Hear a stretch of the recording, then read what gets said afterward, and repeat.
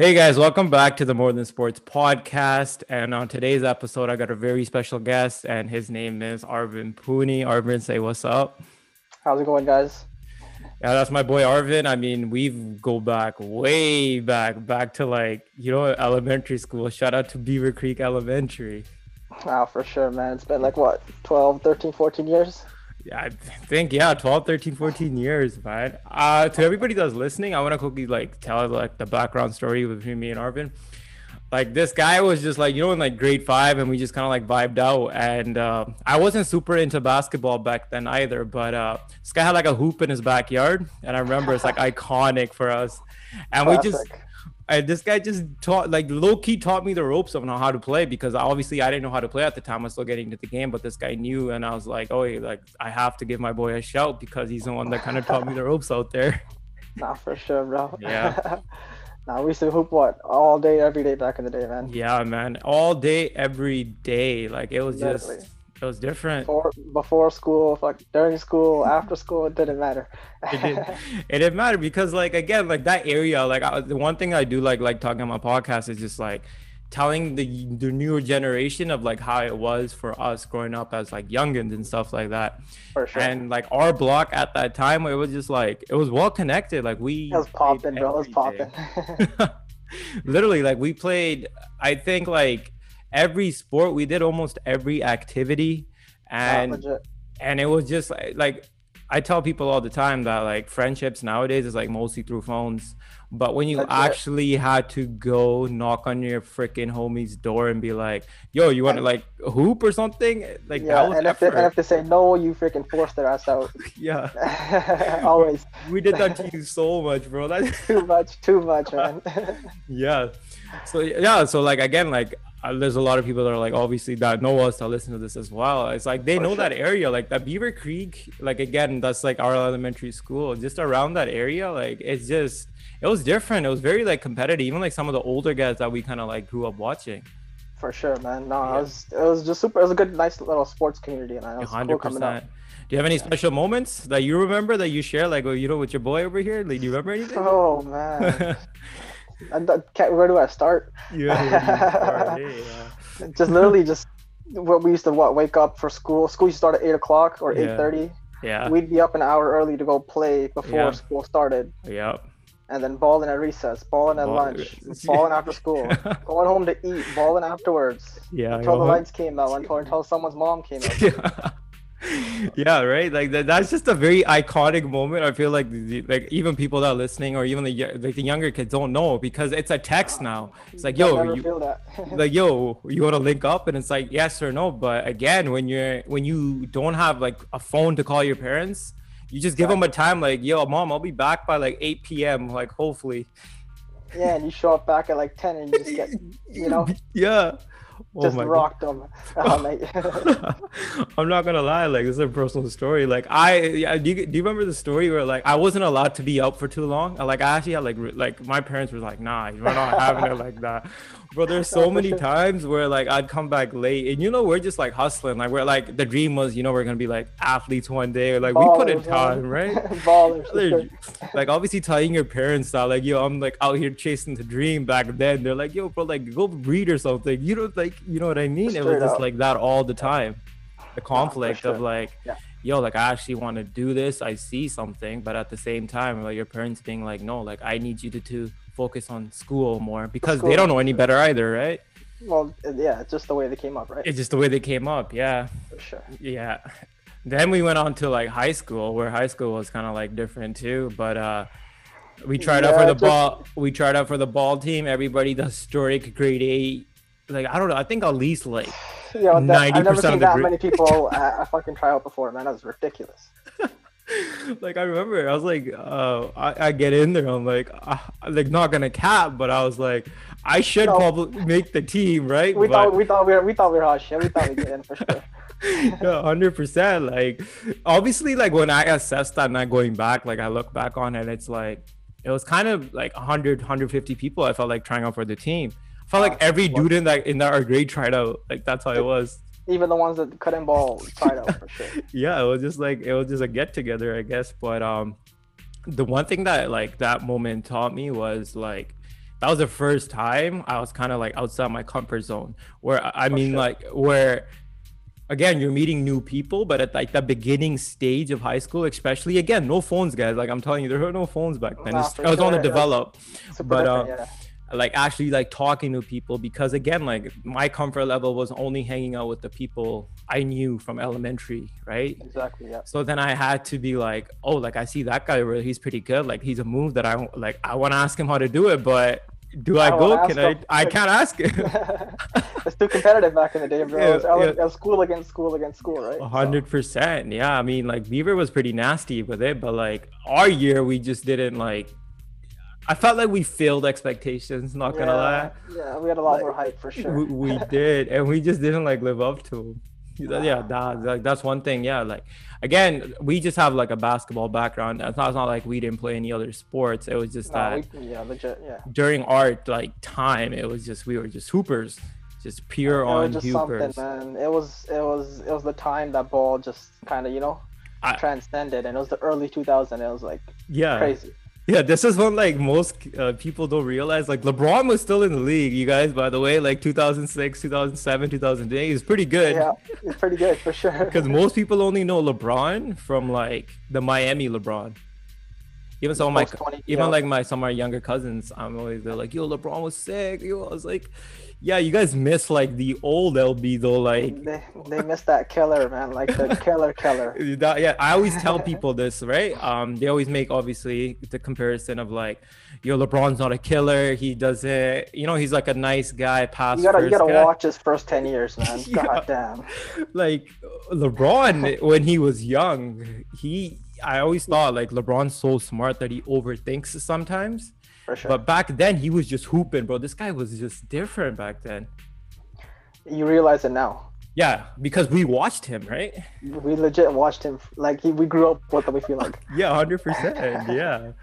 Like that 03 draft class for us was probably the most iconic thing to happen for us. I feel like, I'm not gonna lie, but I feel like you were the guy that kind of like, like, I remember when Miami had that team with Shaq, D-Wade, Gary Payton. The boys, Gary Payton, everyone, man. Holy. You always white had chocolate. Yeah, you were the one guy that has always been a Miami Heat fan from like day one. Like that's all D-Wade, man. Legit. That's what I wanted to ask you. What made you be like, okay, you had older brothers, by the way, who like are also into basketball, so you already had an influence. You saw great players before like most of us did, but what made you be like, yo, that's my guy? Like, that's my guy? That's D-Wade's my guy. Bro, it's just, he wasn't the biggest guy of the draft. He wasn't the highest prospect. He was the fifth pick. He wasn't the Melo. He wasn't the LeBron. It was good, but that last year Marquette kind of got overlooked where he took him to the Final Four. 100%. Most people don't know about like D-Wade, like before like he became Flash. This guy on Marquette was giving it to him. He's a killer, man. Like a legit killer. He's such a skinny, scrawny kid, but he would just come at your chest all day. Yeah. What do you think? Sorry. So so just being not the biggest, strongest guy, but just giving your all day in and out. And he put in that work and he got that chip early, man. Yeah, he did. It was crazy. Yeah. Is there anything that you like? Again, I'm like, obviously I'm a basketball fanatic. Like, is there anything that when you saw D-Wade, they're like, his game, I want to play it? Or was there another player where you were like, I play like him and I try to do things he does? Early on, D-Wade, I feel like was more of like a slasher. Yeah, he was, yeah. That wasn't really my kind of play style. I feel like that was your kind of play style. Yeah. You used to just put your head down and go at the rim. I used to just shoot. I used to just shoot. Yeah, so you did, Any like my second or third favorite player is probably T-Mac. So you gotta give T-Mac love, man. Oh my god, that guy's fucking iconic. Pure hooper, pure scorer. So 100%. Someone like that is definitely who influenced my game earlier on. Damn. Yeah. Okay, then who would you compare my game on since you watched me? This should be interesting. I'll give you my take on who I think you played like, by the way. Who you played like? It could be recent. It doesn't have to be old school too. Like, this guy's game mirrors him. Definitely. Have to be like some kind of like guy that just slashed to the rim, kind of like a, like maybe like a younger DeMar DeRozan or something like that. Younger DeMar DeRozan. That's not a bad comparison. I just feel like I have better passing ability. Yeah, for sure. And better defense. Yeah. Most definitely. But I'm feel like just on that offensive end. Yeah, you're right. I liked it. You kind of just like that slash. Because I remember you're the only one that used to just drive hard to the net. Yeah. All day. Yeah. Right, and you didn't care who was in front of you, so. Yeah. I always said that, like, one thing I learned early on when I played was playing a game that most people wouldn't want to play. So most people always, like, the first thing when you do when you play basketball is you pick it up and you shoot. It could be from distance or it's always a shot. Most people don't go up and try to do a layup, right? So when I was watching, I was like, okay, my game has to be different because I wasn't a great shooter. I was like decent, but like I had my moments. But you have to be good at something that most people aren't willing to be really good at. So I was like, okay, if I have to be that guy where I have to be put my head down, get to the rim, take the foul. I'll take the foul, or like just create a crowd where I can kick it out to you and you make that three, right? Exactly. That's what it was. And like I always said, like I watched LeBron, who's probably like easy because I learned his driving skills, his IQ of the game, and understanding. Another guy that I loved telling people that I loved was Steve Nash. Yo, legit. Bro, 22 Sportsnet Pacific at nighttime. Oh my God, with the Suns, everybody knows. You watch Captain Canada go to work, man. Yeah, like Steve Nash was where I learned from being okay, that be unselfish, even more than I'm watching LeBron. LeBron's unselfish, but Steve Nash was like, I'm trying to get you a bucket. Like, that's one thing. Like, I'll notice is like Steve Nash always got people involved, so it doesn't feel like you're just playing to get the dub, but he's also including you. Like that Chris Paul kind of play, man. 100%. Yeah. He makes everyone on the team better. Yeah, CP3 early days was nasty too in New Orleans. Oh my God, man. It's crazy how all these guys just came out as killers, right? And now they're just they all settled into the roles later on in life.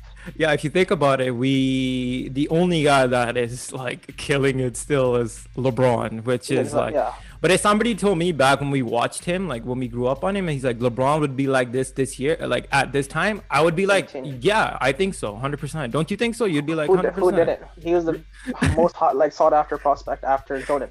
Like he was just built different. He's just built different. Exactly. And who didn't think that he was in the last 18 years, right? Skip Bayless, baby. Fucking hate that guy, man. Yeah, that guy's a different level. But that guy's a dope, yeah. But like I'm gonna go back to D Wade because I got more appreciation. Like you always repped D Wade, and I respected that because D Wade, when I watched him play, was making the most ridiculous layups with his slash. I love the Euro step, but I always try to run it like D Wade's Euro step. Because it was so smooth. It was, man. Yeah, it was. I loved it. And that's one thing. And then once he got LeBron on his team, which was kind of like, I was like, okay, like LeBron's top dog, but like that was a good time for me being a Heat fan for sure. 100%. I'm like, yo, LeBron's top dog, but like, how's this gonna work between D Wade and LeBron? Because that season before, D Wade averaged 28, 29 points. I honestly believe D Wade should have won MVP that year. It's close, man. It's close. He had the iconic moment where he has that overtime game against the Bulls and he hits that one-legged three, and that picture actually becomes the House of Highlights picture. Iconic, bro. Iconic. I'm like, LeBron was great, obviously, like, but I'm like, okay, LeBron's probably gonna get 2-3 MVPs just because he's fucking LeBron James. He's just LeBron James, though. But like, yeah, like get D Wade this one. Like he deserved it, bro. He was insane that year. My God, bro. Like, and then I was just wondering, okay, LeBron's a bad dude. D Wade just came off a season where he's literally like, I'm sitting at the same dinner table as you, bro. Like that's me, right? Yep. And I'm like, how are they gonna like do this, right? For sure. And I guess the first year they were trying, like, LeBron was in his own head of being like, is this my team or is this D Wade's team, right? That's what it was. Right. And what was your take going on to that? Because again, like you're a Miami Heat fan, like you're an actual loyal fan, and you have Wade County, what they call it out there. We're saying the LeBron witnesses and what he brings. What did you think? You're like, did you have a problem with it?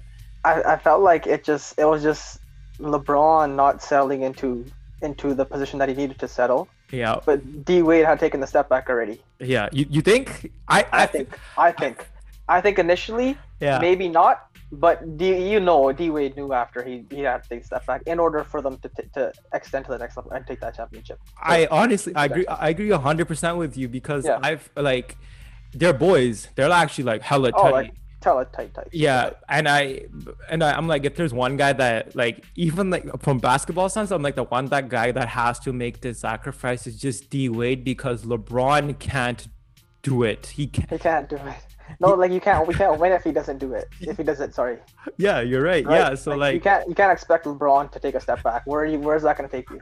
Yeah, like even if I felt like LeBron deep down, if D Wade came to him, it was like, yo, I'm gonna be the man. You're gonna be my sidekick. I think LeBron would have been down with it. Yeah, they're that close of friends for sure. But the narrative and the media would have been like, well, LeBron is just like you know what I mean? No. Yeah, that's D Wade's team. What did LeBron do this time? He's taking the number 2 spot, you know? Yeah. So they lose in 2011 to the Dallas Mavericks. Yep. That's the same year the Vancouver Canucks lost the Stanley Cup to the Boston Bruins. Tragically. I'm going through my sorrows of and LeBron needs finally a chip for all the naysayers out there, right? And he's killing it, bro. He's guarding D Rose, made him look like just an average point guard that year. Yep. They come back from like a crazy 3-1 when they're up the series and they're down like 15 with like 3 minutes left in the fourth quarter. Him and D Wade just kill it, win game 5, win game 1 in the NBA Finals, and then lose to game 2. And then after that, do you remember this?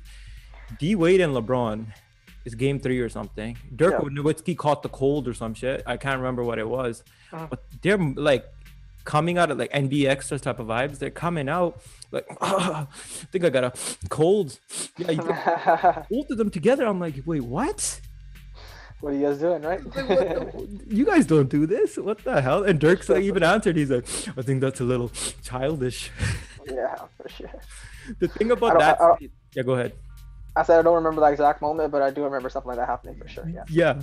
Going back to that series though, yes, and that was the first time. It's like, you know, when you talk to someone and you just have like understanding, but you don't acknowledge shit. You're just like, we understand each other. It's chills. Yep. It worked all the way fine until that moment. Where it was like, okay, who are we running the offense through now? Because the Mavericks are a great team, a smart team, and that Maverick team was great defensively. Unbelievable, yeah. And do we go through D Wade? Because D Wade that series is going crazy. And LeBron is like, okay, D Wade's going crazy. Okay, I'm gonna give him the ball, but like, I want to go crazy too. Yeah, but he didn't do it because he was like, D Wade's going crazy, and he's like, that's my boy. I'm gonna get him the ball. Like, I'll take the seat back. You feed the hot hand then, right? Yeah. But he's fucking up his own psyche and like rhythm and stuff. Then you start hearing on media like, yo, where's LeBron James in the fourth quarter? You only scored 2 points. And I'm like, most definitely. I was like, oh shit, this dude's really like mind fucked himself. He has, because they didn't have that talk. No, for sure, man. Because D Wade just expected LeBron to be the guy and just take it over. Yeah. But LeBron wasn't ready. I always say LeBron wasn't ready. It wasn't solidified. It was not solidified. Nope. And that's the reason they didn't win. Come on, you think those guys wouldn't win the ship the first year, man? That's too much talent. And we're talking about these two, and we haven't even talked about Chris Bosh on the side yet. Yeah, like Chris Bosh is just like, holy. That's just another one, right?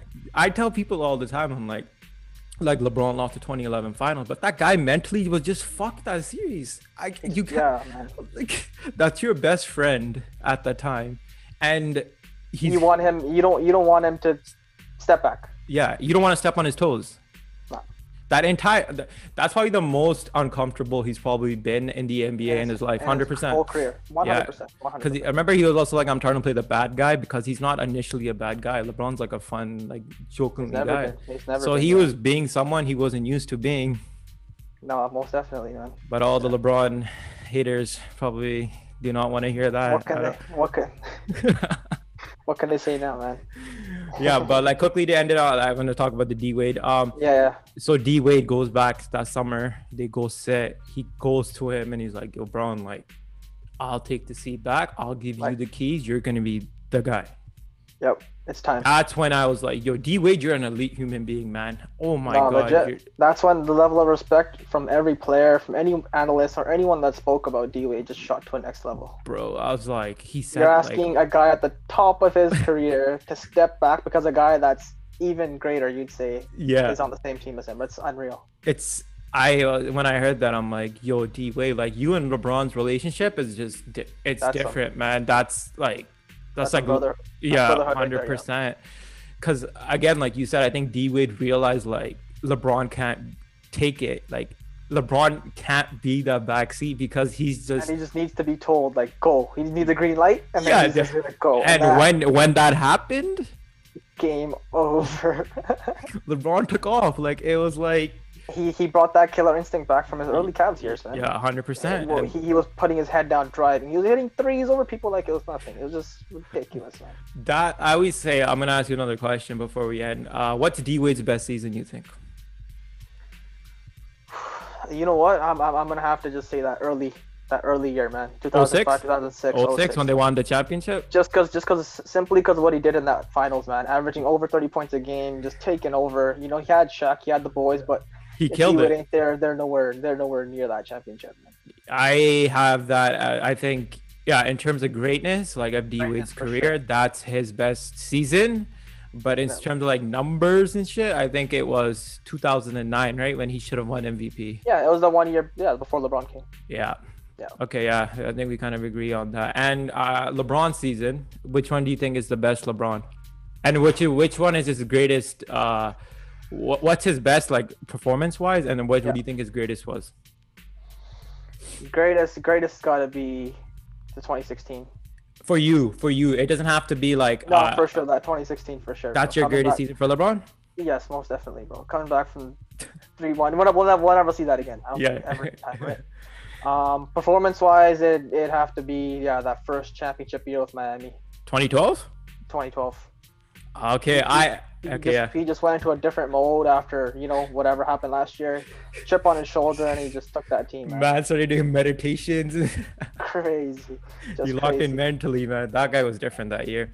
I think he shot like 60% that year. It was a crazy number. His 3-point, he was shooting lights out. Legit. That was okay. And then for me, I have his greatest season. I have as let me guess. Are you gonna say?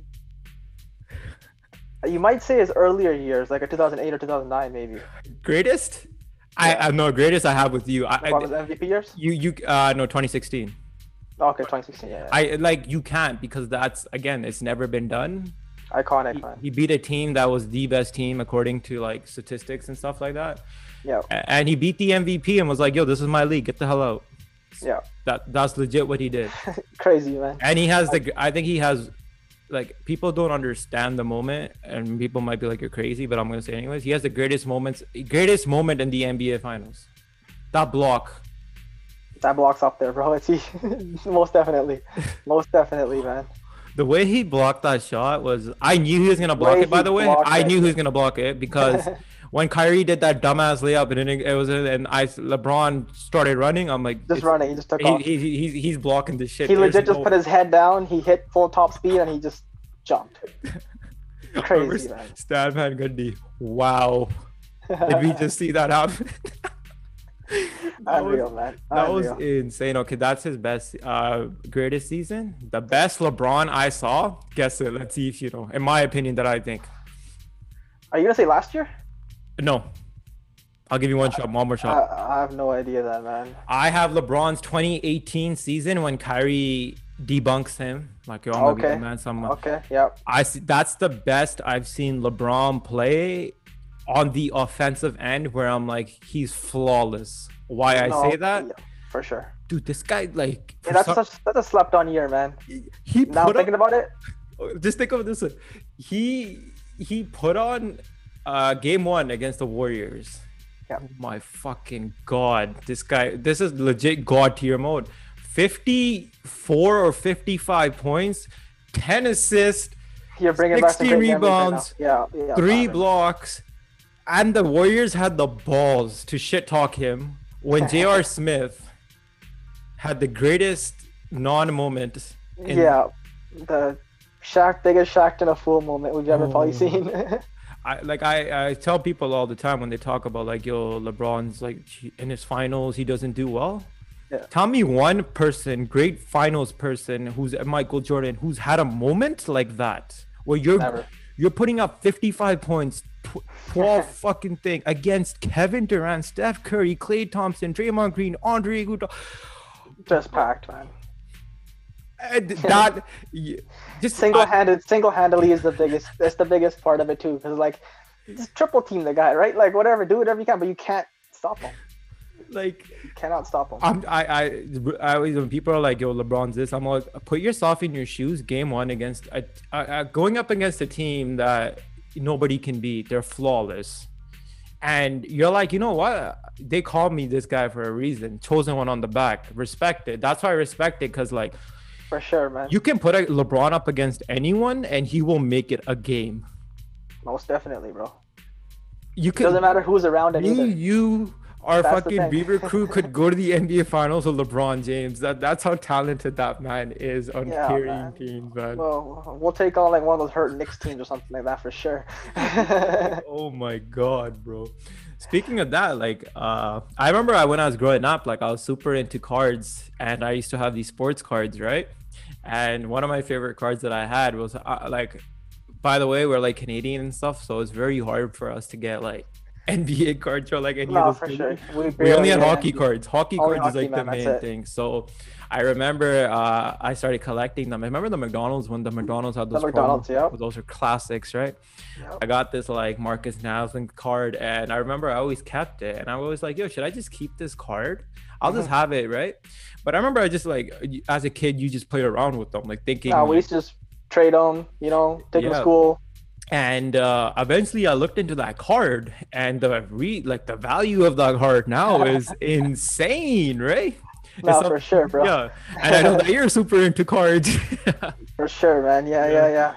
Just got into the card thing. So, yeah, man. Like, if anyone's held on to anything from when they were like a child, or you know, if someone passed it on to them, they're just sitting on a gold mine now, man. Yeah. Like the boom in these past 3 or 4 years. Yeah. Been exponential, man. Yeah. What made you get into like? Were you always into sports cards? Like, were you always collecting them, or was? Well, as kids and stuff, you remember always just having cards on us, hockey cards. We used to just take them to school, trade them with other kids. Show them off. Show them off. Even like other like Pokemon, like all that kind of stuff. Right? So yeah, just kind of stemmed from there, and then I still had some of mine from old back in the day, and then just recently I kind of looked into this again, and I was like, yo, like saw like a buzz on Instagram, saw a buzz, going on online. I'm like, I gotta look into this. I'm like, people are just hyping it back up. And earlier this year, I looked back, probably like I'd say like February, March, kind of like where that COVID kind of thing started at the start of it. So everyone kind of had time, for themselves, sitting at home, on their computers, and these cards just started becoming like stocks, like honestly, like stocks. So I've seen cards that are $200 in February. That are now selling for $10,000 in less than a year. Right. So like now imagine if you have like 10 of those, right? Like a stock. Right, you're making crazy gains on your cards, right?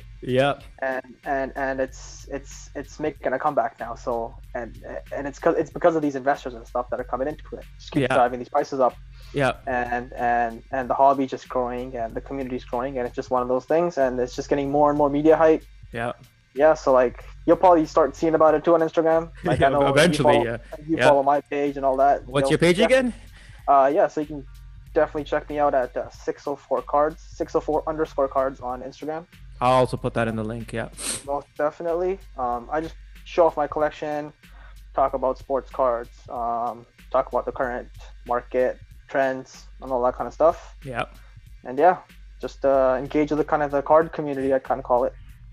Okay. I have a question for you now. Your top 3 cards that you have that you wouldn't sell. No, a better question. Top 3 cards you could get that you wouldn't sell. Top 3 cards that I could get that I wouldn't sell? Like you just have them just because they're like sick cards. anything LeBron, anything like rookie LeBron for sure. Yeah. Probably something old school like an MJ. Mm-hmm.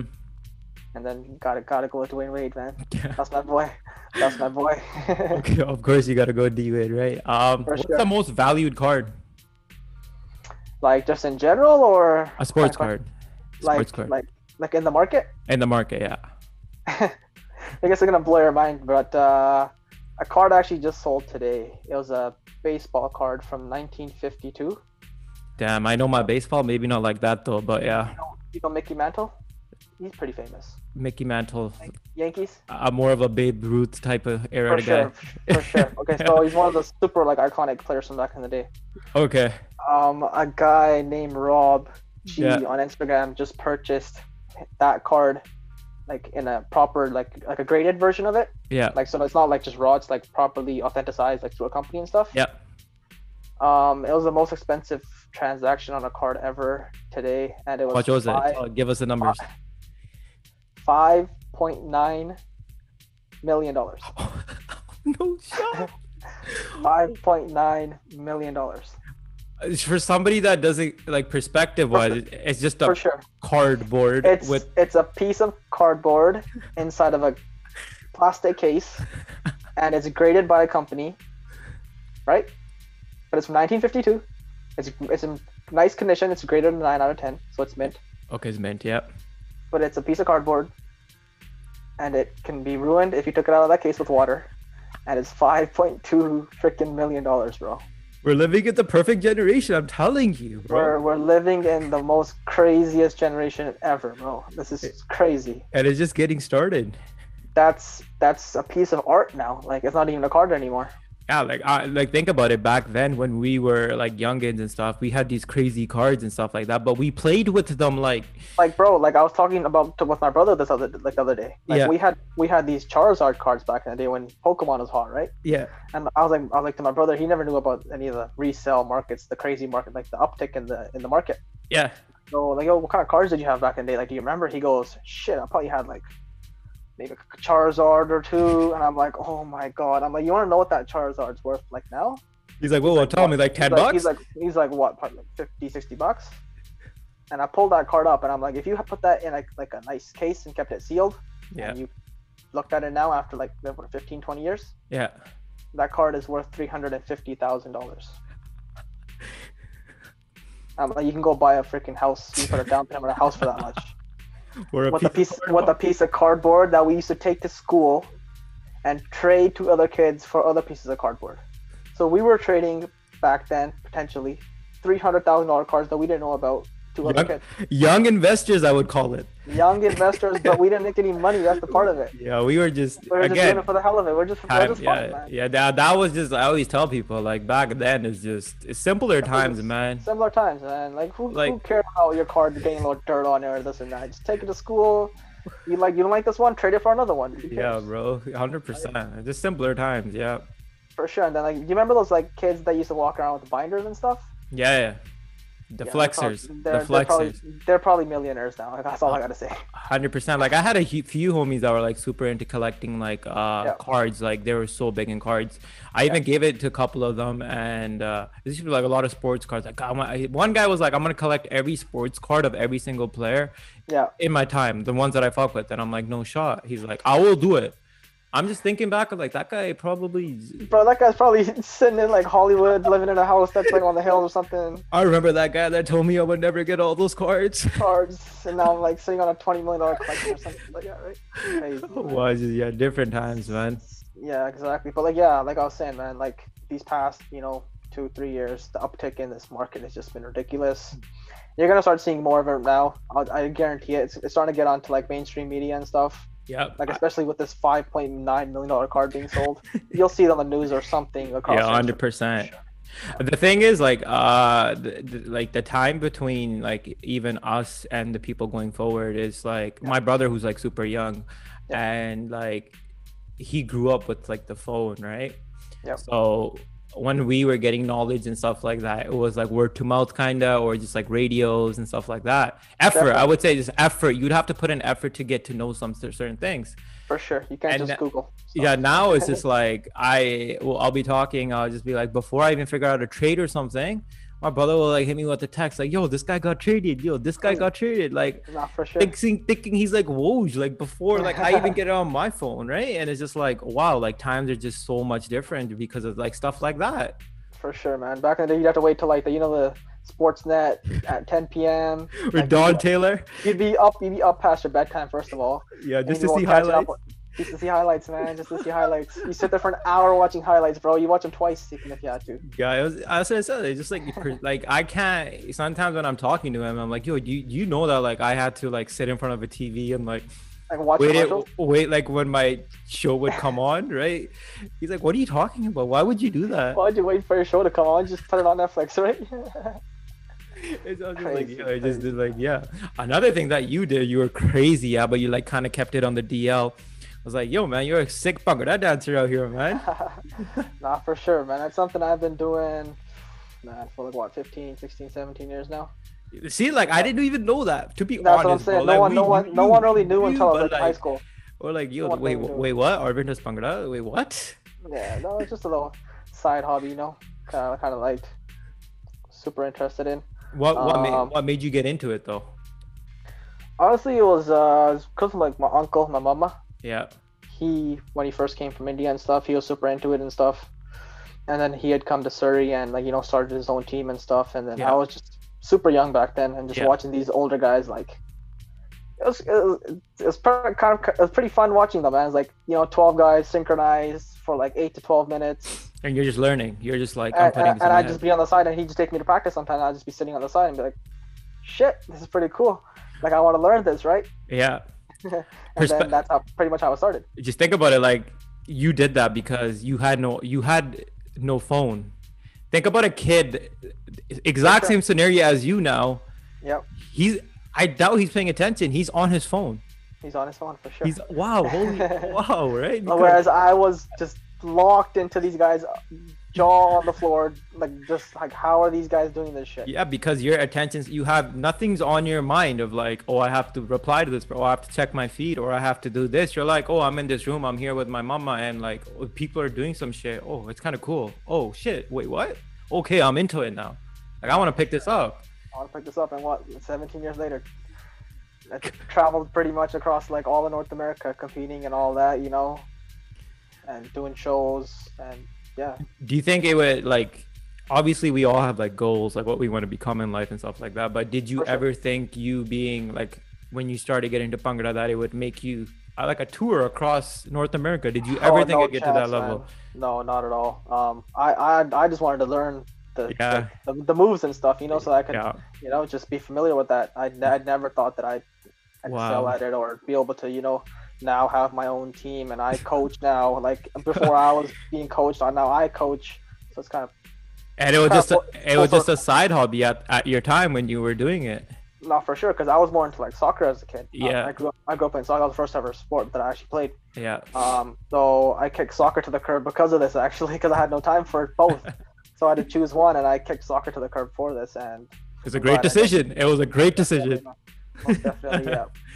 Yeah, I mean, like, yeah, so I was gonna say that because one of my friends, she dances as well, and I love dancing too. Like, I'm not like super like Bhangra, like I like music, but I'm more into like hip-hop dancing because I feel like I can vibe out a bit more.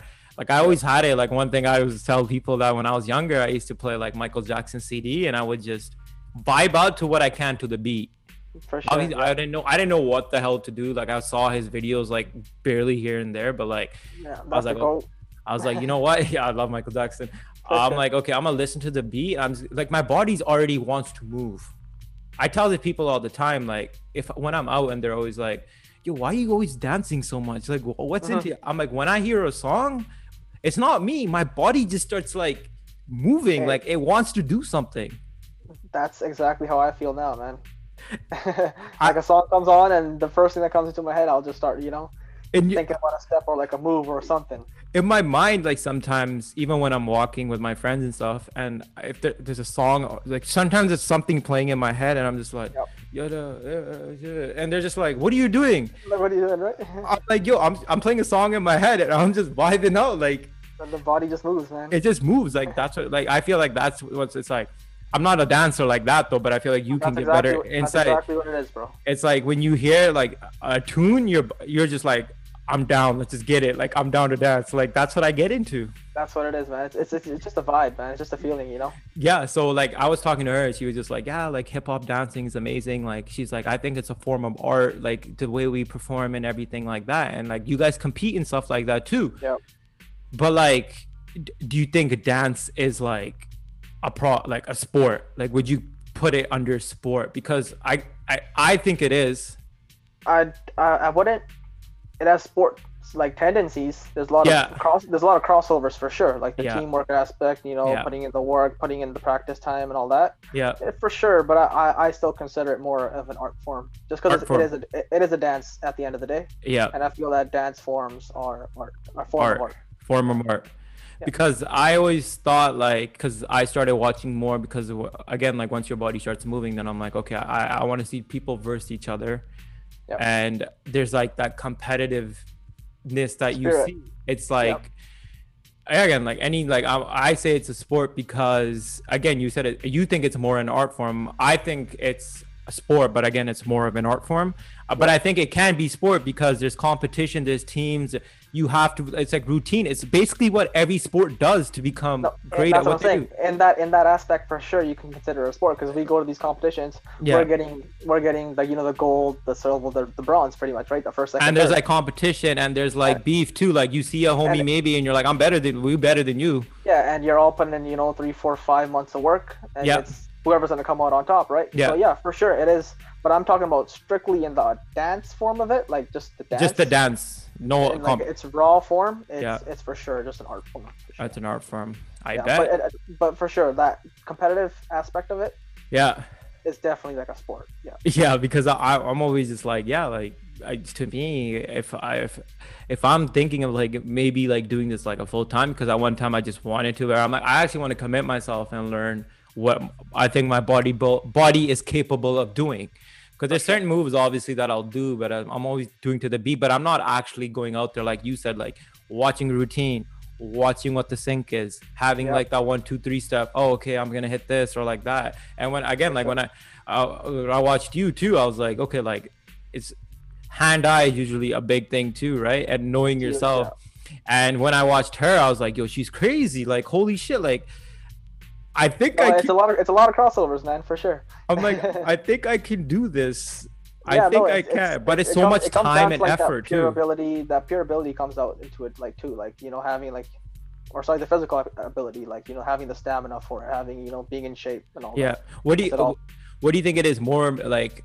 People say that basketball or like most sports are like 70% mental and 30% physical. What would you say? Dances? I'd say, or Bhangra, both. I'd say about the same. You think it's more mental? I think it's more mental, yeah. Why do you say that? Because your body's always gonna tell you to stop, and to not, you know, pick your leg up a little bit higher, or to pick your hand up a little higher. At the end of the day, it's in your head, and you're gonna tell your body to do what it wants to do, right? Yeah. Yeah, so like when I go to practice and I tell my guys, like they'll start slacking off, and I'm telling them, you're not gonna die today at practice. Like, you practice your heart out, right? Leave your blood, sweat, and tears on the floor. Walk away with nothing left. And you guys do that every time you come to my practice, and that's that's legit what they do. They come, they show up, and yeah, we get shit done. Damn, you fucking Denzel Washington out here, and remember the Titan stuff. You have to, bro. Sometimes, man. Oh, okay. Now you're in. It's that Coach Carter kind of mentality, bro. You know that. You remember these classic movies, bro. Yeah, those are classics. But quickly just touch up on. You said you're doing you're coaching technically. How is that? Like, how do you find the aspect of, okay, I have this great knowledge, I've done great, but now I have to be a teacher. And I have to teach. Do you teach all ages? I have taught all ages, but I mostly teach like my competitive team. Like, okay, so yeah, competitive. So you're like the highest level. So you're basically like Bill Belichick in the sense of like Bhangra right now, right? So basically, that's what I'm relating. That's a crossover. Yeah, crossover for sure. so like, how do you go down? So like, what's some things you've learned where you're like, okay, I always say when I'm teaching certain people, when I'm like basketball, I see something in my head and I get it, but they don't see it that way, and I have to find different ways to teach them what I see without me being like, you're just that guy, like you're not gonna get it. So for me, I've always like been like, okay, that's one thing. Look at it from a different perspective. This guy has the talent. He has the talent, but like he's just not getting what I'm seeing. So how do I tell him in a different way? So what are the things that you've learned? Oh man, there's a lot. Because I've been in that on the other side before, right? Being 100%. Yeah, I feel like it's a lot easier, especially when you've been the student and then you go into. I know for sure. So like I know like these guys, like sometimes they'll come in, not wanting to give it their all, but I know they got it deep inside of them. They just know they're coming into this because they have the passion and the love for the art, like I say, right? Yeah. So I know I just got to dig deep down into these guys and pull that out of them. Yeah. Every single day. And it may What's your motivation? What's your motivation to be this coach where you're like, I'm trying to get these guys every single day to be great? We're trying to be the best, man. That's it. You're trying to be the best. That's it. Trying to be the best, man. We've been competing as a team since like 2008, 2009, since we were little kids. Yeah. We as much as it is fun and games at the end of the day, when we don't win that first place, it's just like shit. Right? Yeah. I get it. Keep your heads high. We come back stronger for sure. Yeah. But we strive to be the greatest at every competition for sure, man. Is it easier being the student when you're learning, or is it easier being the teacher now? Ooh, when I first started out, it's way harder being the student for sure, man. Okay. Yeah.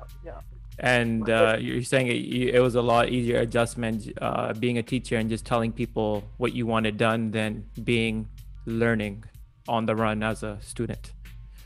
For sure, because you're only teaching sort of when you're super like into the game. Like I only started teaching after like 15 years after Bill Belichick, yeah. Something like that. Like so like 14, 15 years into it before I started teaching, right? So I took all of my experiences and put them into into my coaching abilities. Okay. What compare yourself to coach? Jeez, man. That's it's my boy Eric Spoelstra, man. Eric Spoelstra. The Miami way, the hard you come to Miami, it's that way. LeBron had to come. LeBron had to change his ways. You know that. 100%. We heard rumors. That's why LeBron left on the low. No, he had to show up in his full dress before his meeting and all that. He didn't do that shit in Cleveland. He was he's taking pictures and stuff. That's what I'm saying. You come into that kind of system. You gotta run up a system, right? Yeah. So you're saying you run that system at your team, run my system legit. I've had dancers come in and out. Actually, we haven't had the same team like throughout the years. It's been some people stop dancing. Some people retire off it. Some people come in pick up new prospects. But the way that we've kind of moved about has always been the same. Nice. So you're running that Miami culture down there, eh? That culture for sure, man. Tell me a story where you saw someone come and maybe has people quit where they've come one day and you were just like again, you're the Miami culture, and then it's like that guy's like, I'm not coming back here. We have, man, many guys. not gonna go into too much detail, but yeah, many guys for sure. Yeah, that's so hurt. I can feel it, like when you're trying something new, and like I always say, I feel like I'm a player's coach. I am a player's coach because I guess I'm a bit more like lenient. I guess you're more of that, like again, Coach Spo, where like if you come to my gym, bring your A game because we're going 100. Show up. We're going 110%, not even 100. For sure, yeah. Yeah, so yeah, different coaching. Show up with 100 or don't show up at all, pretty much. Yeah. Let's just end it off on this thing. I just wanted to ask you your favorite sports moment. Ooh, favorite sports moment. Where you're like, this is like, you're just like. That's too easy, man. It's the reason like I pretty much got into watching basketball, and it was my first favorite player, you can kind of say. My brother guys as well. Vince Carter, that dunk competition, 2000, hands down. Hands down. It influenced the lives of me and my brothers to like the next level. We wanted all that drip. We wanted those shoes. We wanted everything Vince Carter. You know, you remember that. You remember that. Yeah, I do. Yeah, that like it's just like, yeah. I mean, you used to show me that dunk competition every single time we would come over. Bro, we watched that religiously, didn't we not? Every time. Bro, we're watching this dunk comp. We're watching this dunk comp. We're watching this dunk comp. And I had never seen it when I saw it for the first time. I like obviously I didn't have the understanding of the game like I do now, but yeah, I'm like that moment is so iconic for Canada, Toronto, and just like Vince Carter himself. Yeah. Like yeah, definitely, man. It put him into like the mainstream kind of, you know, like he was for sure like that. Air Canada. People called him like the rival to Kobe, like as he early on came into the league, right? Yeah. And that kind of solidified it. It's like, yeah, this guy's here. It's like he's hype, he's solid, he's sick, you know. 100%. Okay, I'll just tell you what my favorite sport moment was. My favorite sports moment is I think it's like 2000s, I think 6, right? It's NBA, the NBA, I think semifinals, Kobe versus the Lakers. I mean the Phoenix Suns, and that's when Steve Nash had won the MVP. Yeah, and I could say the shot because that shot is so iconic as well because when he does the rip over the jersey. But that was that's when I was getting into Kobe understanding his game. But like when Steve Nash is in the court and this Phoenix Suns turn it over and Steve Nash tries to take a charge and Kobe Bryant dunks it on Steve Nash, just hanging with one hand. Like, bro, like, what's up? You thought you were MVP, bro? Like, do you know who I am? He was choked. He didn't get the MVP that year, man. Dude, they were up 3. They were what 3-0 in that series or something? Yeah, no, they were up. Yeah, they were. I think. Kobe gave it to him. That's that Mamba mentality, man. Kobe. Before we close it, I was gonna quickly like one more story. Your favorite, like, we grew up as Kobe, like that Kobe LeBron beef type of thing, right? Because if you choose one, like you Kobe or LeBron, like that's what we heard our entire life. That's how it was, yeah. I was always LB, but I never. We're both LB. But the problem was with me was I didn't understand Kobe's game at the time because I was a fanboy of LeBron James. The same way. It's me, yeah. So I was defending everything that would like Kobe's a better scorer, but no, LeBron's a better overall passer. Like I didn't understand what Kobe was doing because again, we were younger. We didn't understand, and the media always were like portraying Kobe as this bad guy of like, yo, he doesn't pass the ball, like Kobe doesn't have X on his button. That's the things I heard growing up about, like on Kobe Bryant. For sure. And then once like I got a full understanding and like just like this guy is it's ridiculous, bro. Like the amount of respect I had for him later in his career was my crazy, god, man. Like I always tell people this story. This is my favorite Kobe story. He's talking to I think Ahmad Rashad or someone, and he's like yeah, like I don't even worry about the double team. Like I see that every day. I worry about when the third defender's coming over. Yeah, for sure. What? Like you're cool with the double team, like that doesn't phase you at all. No, he's third defender because like Kobe's best thing was that he scaled obviously everything, but he made shots that like you could like you know when you play D with someone, you're like I'm D'ing you up today, like you ain't scoring shit. Like that's what people did, and Kobe would like the shots are not supposed to go in. The ones he made, it were just. Like hand in the face, man. Everything. Albert just like eyes closed. I'm like this guy. Like we were too young, obviously, to understand Kobe. Even and we never saw Jordan play, right? Yeah. So it's just like, shit. This guy's a killer, right? Kobe is basically like Michael Jordan's like a Lamborghini, like high-end Lamborghini. Kobe just like. He took the same essential things needed, and he just souped up his car. Yeah, for sure. Right, and LeBron, I always say, is like a Bugatti because like he took a different route. He took a different route, and he's just built different. Like he's built different. Yeah. Anyways, I don't want to talk about LeBron anymore. But your Kobe story. Like, tell me what your like Kobe's like your favorite Kobe story and like what he meant to you because we're also like close to his. I think he passed around this time last year, right? What was David? I think it was 27th, I believe, right? Or 26th? Around there, yeah. Yeah. Man, the Mamba. It's crazy. All those battles, honestly, man, just coming up with like all these like the young cats, like the Melos, the LeBrons, the gave them all the business, all of them the business. And they thought they're all top shit coming into this league, right? But it's just like, nah, bro, like I'm still here. Like I can't pick out like a specific moment exactly, but I just mean like, you know, when people thought they had that league still, Kobe had like, it. No, I'm still here. Like, you know, he won those early chips, like early 2000s, and then he takes that dry spell during the mid 2000s, and where he's playing with like the worst of the worst teams ever. Oh my god! Kwame Brown, PJ. Don't even get into it. Don't even want to get Mush into Parker. That. Mush Parker, Jesus.